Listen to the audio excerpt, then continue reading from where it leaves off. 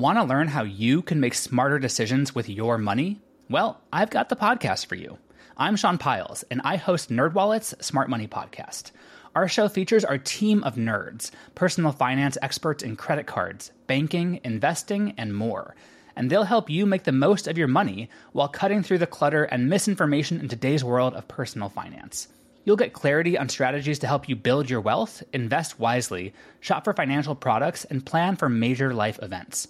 Listen to NerdWallet's Smart Money Podcast wherever you get your podcasts.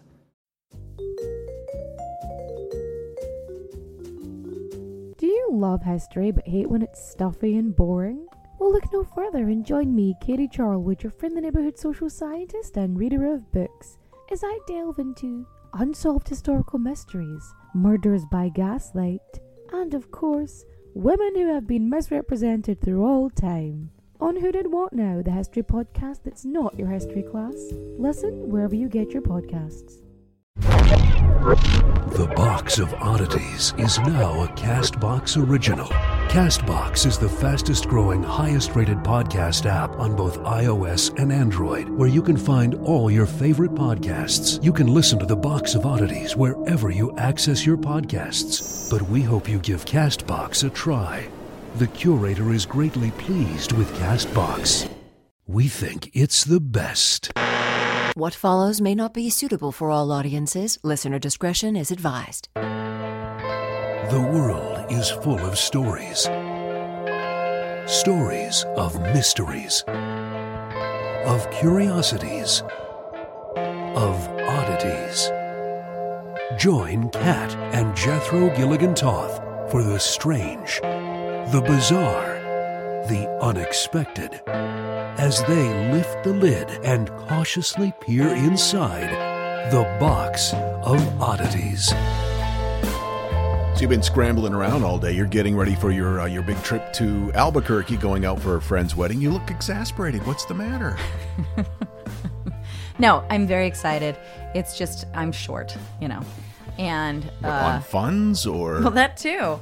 But no, I just I've got almost everything ready. The only thing that I have left is I have to alter that little outfit that I bought. Little outfit you got? Outfit. Yeah, what is that called? It's a romper, and it's my first romper ever. Normally I've shied away, but it's very cute, and I am too short. So I have to have it altered, and I don't know where to take it. See, you say you're too short. I say the romper's too long. It's You're the perfect height. Thank you. Yes. Thank you. You're welcome. No. Why haven't you taken it in yet? I mean, time's running out. Oh, that weird tailor guy.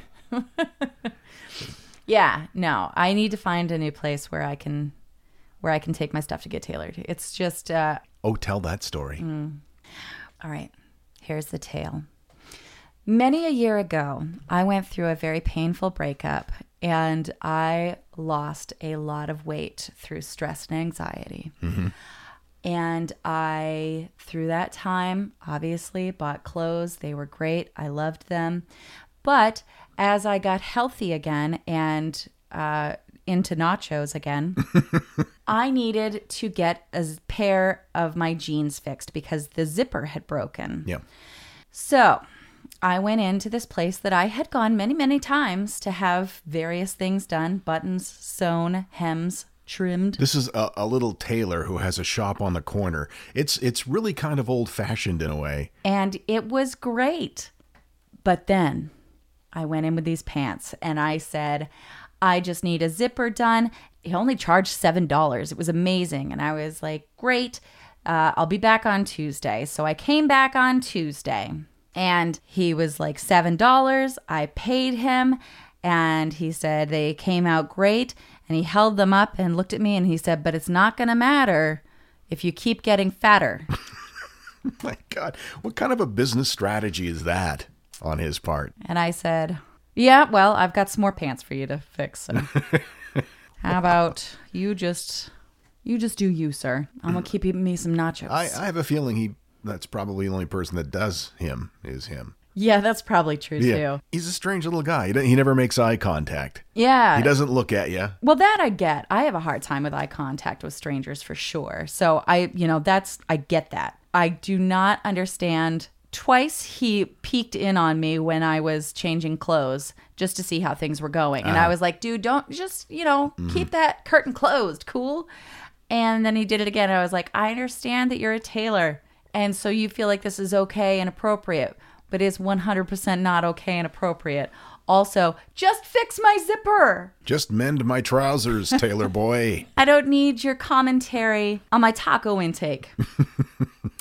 Anyway, so I'm still dealing with this allergy thing, and I've got to get ready for Steph's wedding, and I got to have that romper altered. You want to wear one of my rompers? That's called a onesie. Oh, it's cute, but it's not appropriate for an Albuquerque wedding. It's got bears on it. And cowboys. The Box of Oddities. Again, thanks. We want to thank the folks at CastBox for letting us in. That was nice of them. And we were talking about Matt in the last episode, and he works at CastBox, and he's pretty hot. But we didn't mention Lucy. That's right. Also very attractive. Yes, and she's just been great. All those guys at CastBox have been really great, and it really made us feel welcome, and we appreciate it. And we got a message asking about Matt, and yes, the answer is yes, he is single. All right, you go first this week. Do I? Yes, you go first. You go first. You go first. Go first. It's a little song I wrote. I love it. It's called You Go First. I think what I'm going to do, though, is not go first. Oh, you don't want to go first? I think my topic, is light and fun and refreshing. So you want me to do the dark and, yeah. Okay. Yeah. I think you should do your shit show first. Okay. And then I'll top it off with a nice whipped cream.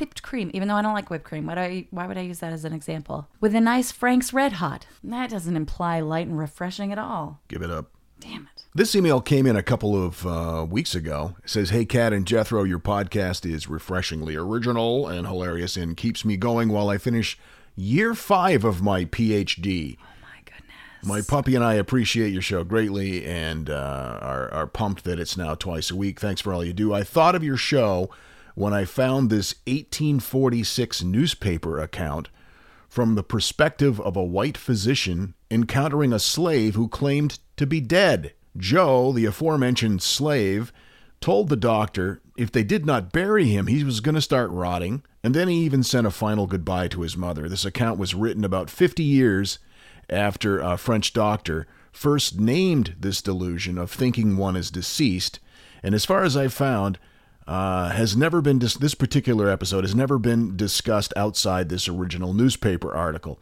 It's one of several creepy antebellum archival documents that I found while researching my dissertation, and hope you enjoy this bizarre short tale for the podcast or otherwise. The newspaper clipping is attached below. And that is from Chelsea, who says, "Keep flying that freak flag." That's so cool. It makes me think of zombies.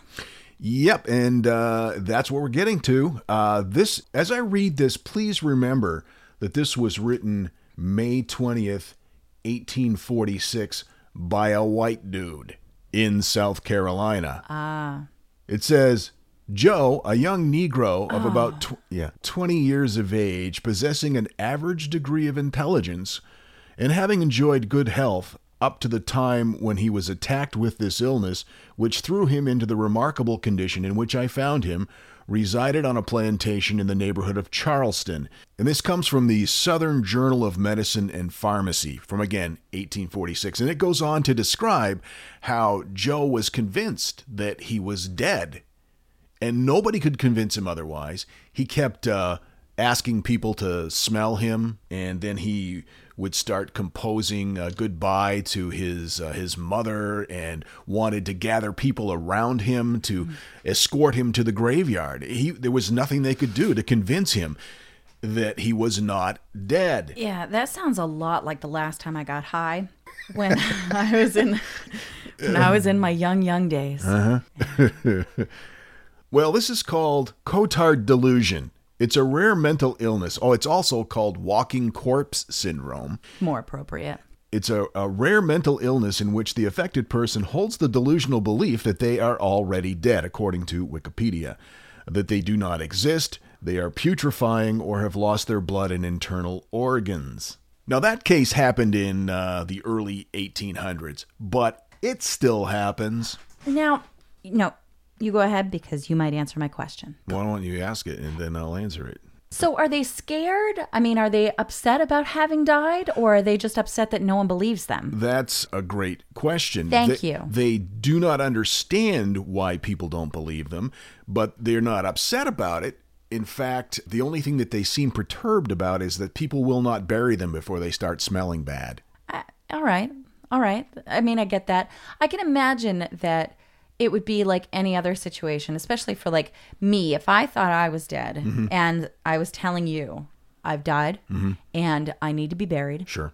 And you were like, you're not dead. I would be like, first of all, don't tell me what I am and what I am not. And Right. secondly, I'm not going to smell for the neighbors. And you'd be like, listen, babe, you're not dead. And I'd be like, oh my God, you never listen to me. For the love of God, will you just embalm me? That's all I'm asking.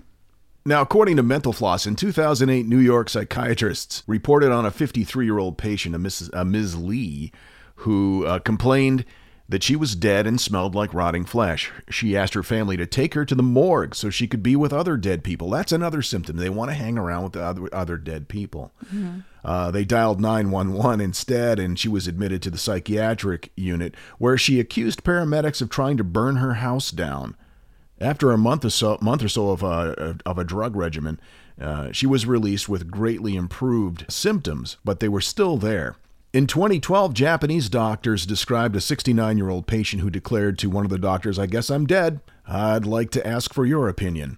When the doctor asked him whether a dead man could speak, the patient recognized that his condition defied logic, but could not shake his conviction that he was, in fact, deceased. So it was like oh, yeah, that doesn't make sense. Well, I don't know how it works, but I am dead. Yeah, and then a year later, his delusions passed. He recognized what was going on, but he insisted on the truth of what happened during it. He said, quote, "Now I am alive, but I was once dead at that time."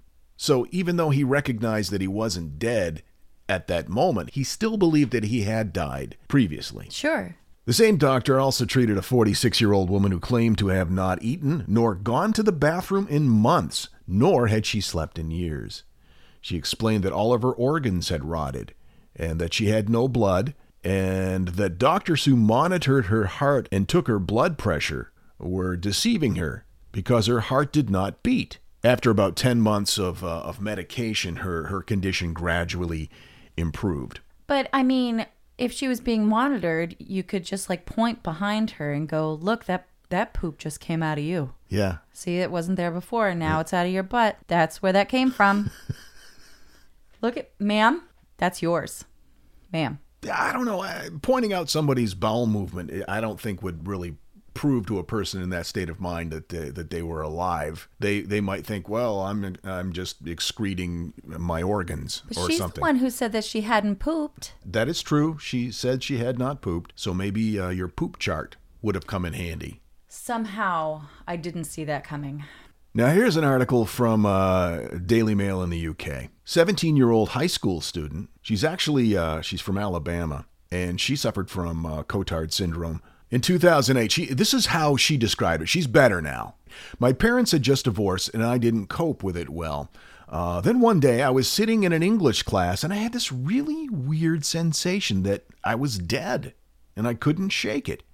She went to see the school nurse, who was baffled, could not find anything wrong with her. She went on to say, "As I walked home, I thought about visiting a graveyard, just to be close to others who were also dead. But because there wasn't one nearby, I went straight back to my house and tried to sleep it off. It seemed to work, but after a few days, she said that macabre sense began to creep back in again. I was out shopping when the sudden feeling returned. My whole body went numb. I dropped all the dresses I was holding and ran out of the shop. I felt like I was going mad. This time it didn't go away." She said she couldn't control her thoughts.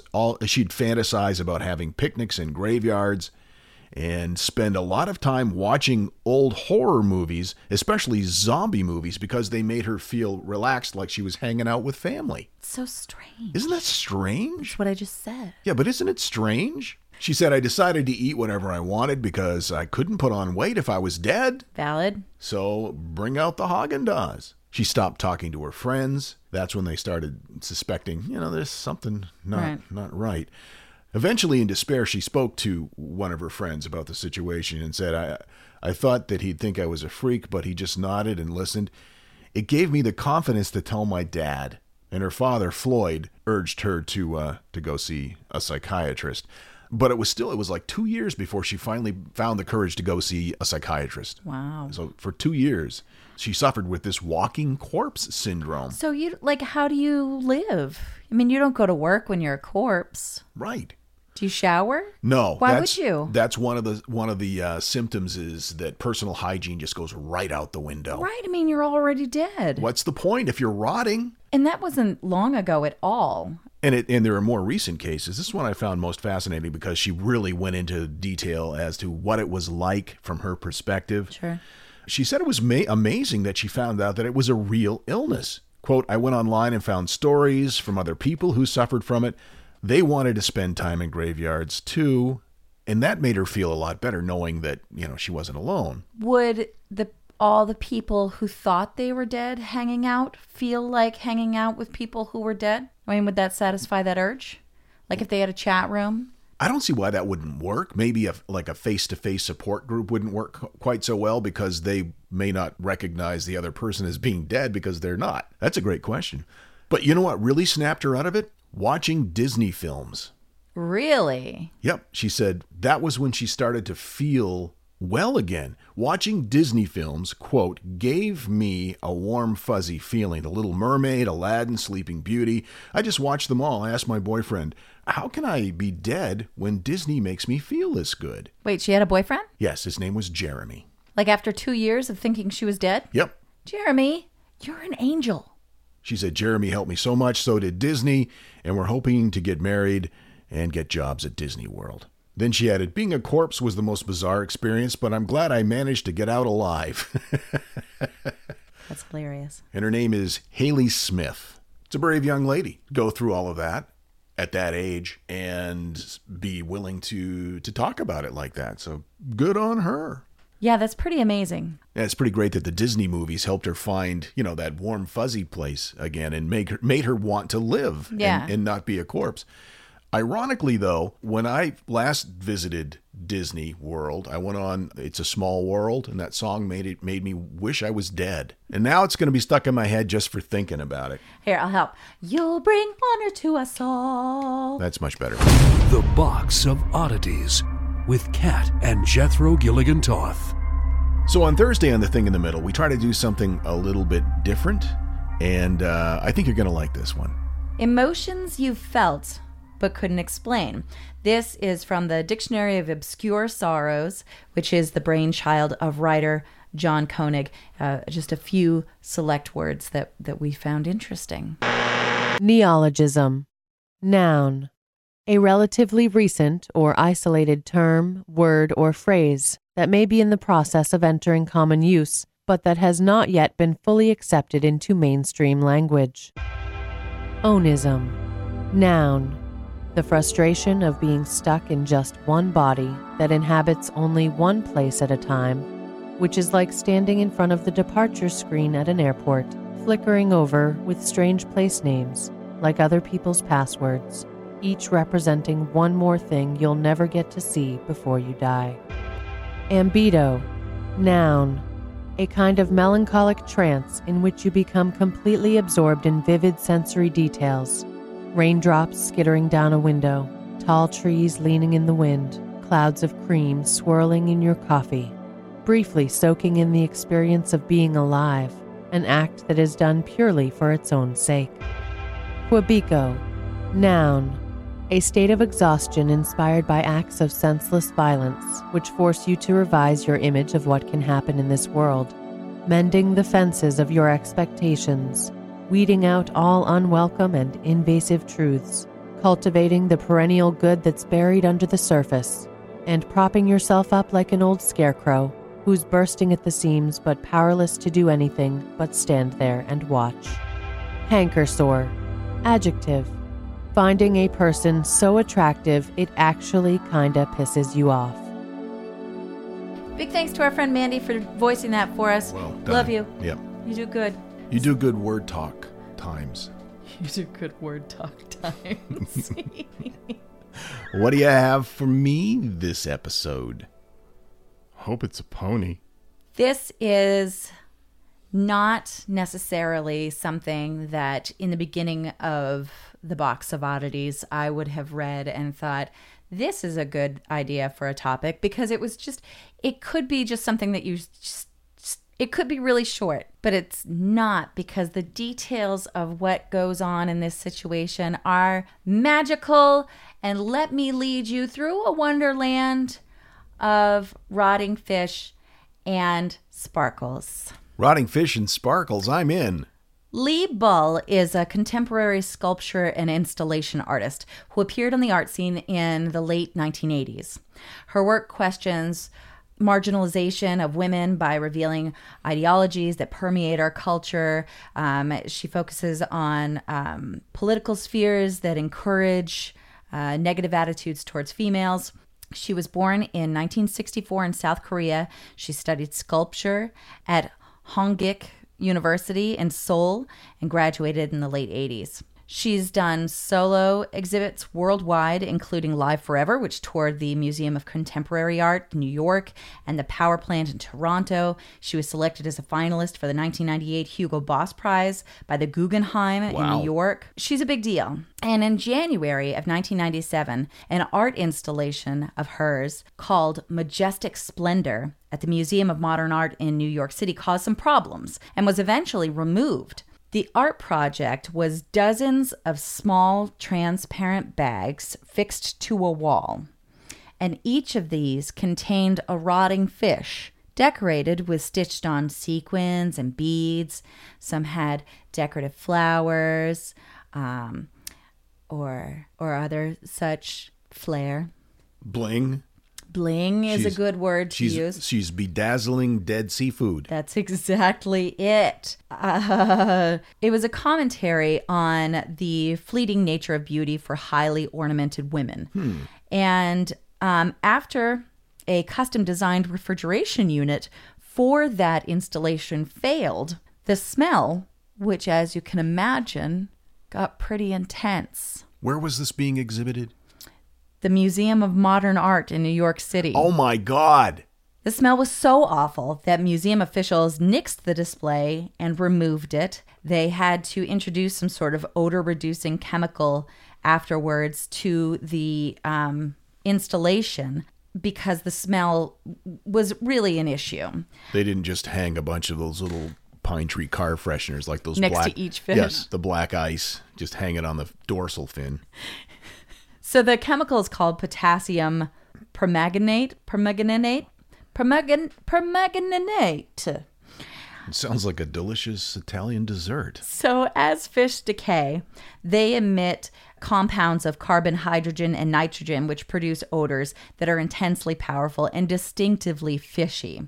But these components aren't just smelly, they're also potentially explosive. So certain molecular bonds connecting hydrogen and carbon can release a lot of energy when they're vaporized.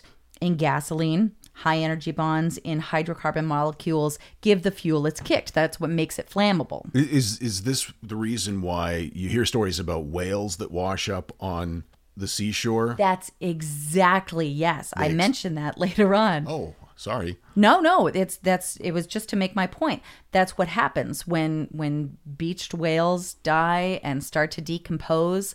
They blow up. They blow up in a little tiny marine bits. It's not nice. It's raining blubber. Hallelujah. It's raining blubber. Amen. Similar energy reserves lurk in the molecule bonds of hydrogen and carbon compounds, which, like you said, can produce an explosion. So cut to May 2018. All right. The installation, Majestic Splendor, was part of an exhibit scheduled to open at the Hayward Gallery. Wait. It had been in the New York Museum of Art all those years? No, they took it down. Okay, they took it down. It had been in other places. Okay. After they added that chemical component. I see. To keep the stank down. Now I'm with you. Go. Okay. So, rotting fish, stinky pants, chemical component. Yep. Rotting fish's art again. Yep. Now coming to the Hayward Gallery on May 30th. The exhibit wasn't open to the public yet. Gallery officials had already decided to remove Majestic Splendor from the show for safety reasons. So they're getting ready to launch this exhibit, and then they're doing some research, and they discover that those chemicals that had been added to the fish's bags to dampen their smell could become flammable when combined with gases released by the decomposing flesh. Oh, no. So they were like, okay, we're nixing this all together. So they had art handlers come in, and they were taking down the art as a precaution. So, this wouldn't be an issue. They did not do it quickly enough. No. Suddenly. Yeah. Terribly. Yeah. The art installation combusted. Yes! It exploded. Did people stand around? This is excellent. This is lovely. This speaks to me. It screams, holy crap, it's raining decomposing fish flesh. So it's possible that the compounds produced by the putrefying fish interacted with that chemical. But it's also possible that the explosion was just caused by pressure buildup from trapped gases that had nowhere to go. Exactly what you just brought up was the whales thing. Yeah, that's the gases get trapped. There's explosion. So this fish art exploded and burst into flames. I wish I had seen that. It's not just rotting fish. It's also sparkles. It's sequins. It's little tiny baby feathers. It's all kinds of juxtapositional imagery flying through the air with a fire behind it. Yeah. So you got sparkles and you got feathers. Yeah. It's like someone smashed open a piñata that had been filled with the contents of a stripper's purse and haggis. I love the word haggis. It's a good one. Let's say it together. Haggis. Love touch over the microphone. So after the gallery incident, firefighters quickly put out the blaze. There was a security guard who was treated for smoke inhalation, and I don't think that's the only thing he inhaled, and so I feel very bad for that man. But he's okay now. Can you imagine going home, being that guy going home and trying to explain to your wife, why you're covered in burned feathers and smell like rotting fish? There's no way she's going to believe what he says. There's nothing he can say. Yeah, but what would she think? Like, you were just at the grossest strip club ever. No, I don't think. No. I think you'd believe it. Yeah, maybe. It's just so outrageous. It has to be true. Damage to the Hayward Gallery from the fire was superficial. It was contained in one section of the exhibit space. And the exhibit, titled Crashing, will run through August 19th, minus the fierce and filigreed fishy fare. Ooh, that was nicely put. It's alliteration, baby. You're the alliteration queen. Young and sweet. 2 times 17. That's about Wait, right. Yeah. Is it? Yeah. Yeah. Not bad. Yeah, pretty good. Math is your friend. Today. I wish that they would purposely make art displays that would burst into flame that I could go see. I would like to see that. I would just wear one of my fire retardant suits. We could just have a fire. Yeah, we could do that too. It's a plan. Twice a week, baby. I've said baby twice now. Twice a week. You almost said it 3 times, didn't you? No. Thanks for being part of our tribe, you freak. Keep flying that freak flag. And fly it proudly. Proudly. Let it wave. Proudly. I don't know. I feel like I'm about to burst into song. You look like you're about to burst into song. No, I changed my mind. Boo. And so, let it be known that the Box of Oddities belongs to you, and its fate is in your hands. Henceforth, the Box of Oddities commits to the telling of stories of the strange, the bizarre, the unexpected. We wish to offer our deeply felt gratitude and appreciation for your patronage. TheBoxOfOddities.com. Copyright 2018. All rights reserved. Okay.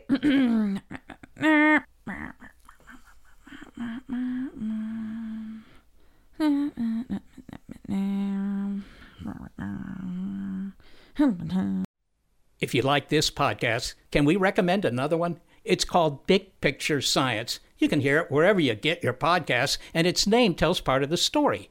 The big picture questions and the most interesting research in science. Seth and I are the hosts. Seth is a scientist. I am Molly, and I'm a science journalist. And we talk to people smarter than us, and we have fun along the way. The show is called Big Picture Science, and as Seth said, you can hear it wherever you get your podcasts.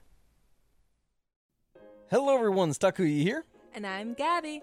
And we are the hosts of History of Everything, a podcast which you can probably guess by the name is, well, it's about everything. Do you want to know why people thought potatoes were evil and would give you syphilis? Are you curious about all the stories of the terrible and stupid ways that people have kicked the bucket over the years?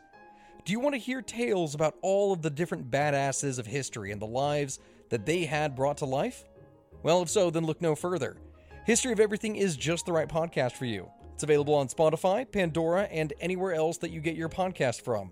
Join us for some fun and just see how weird and wacky history can be.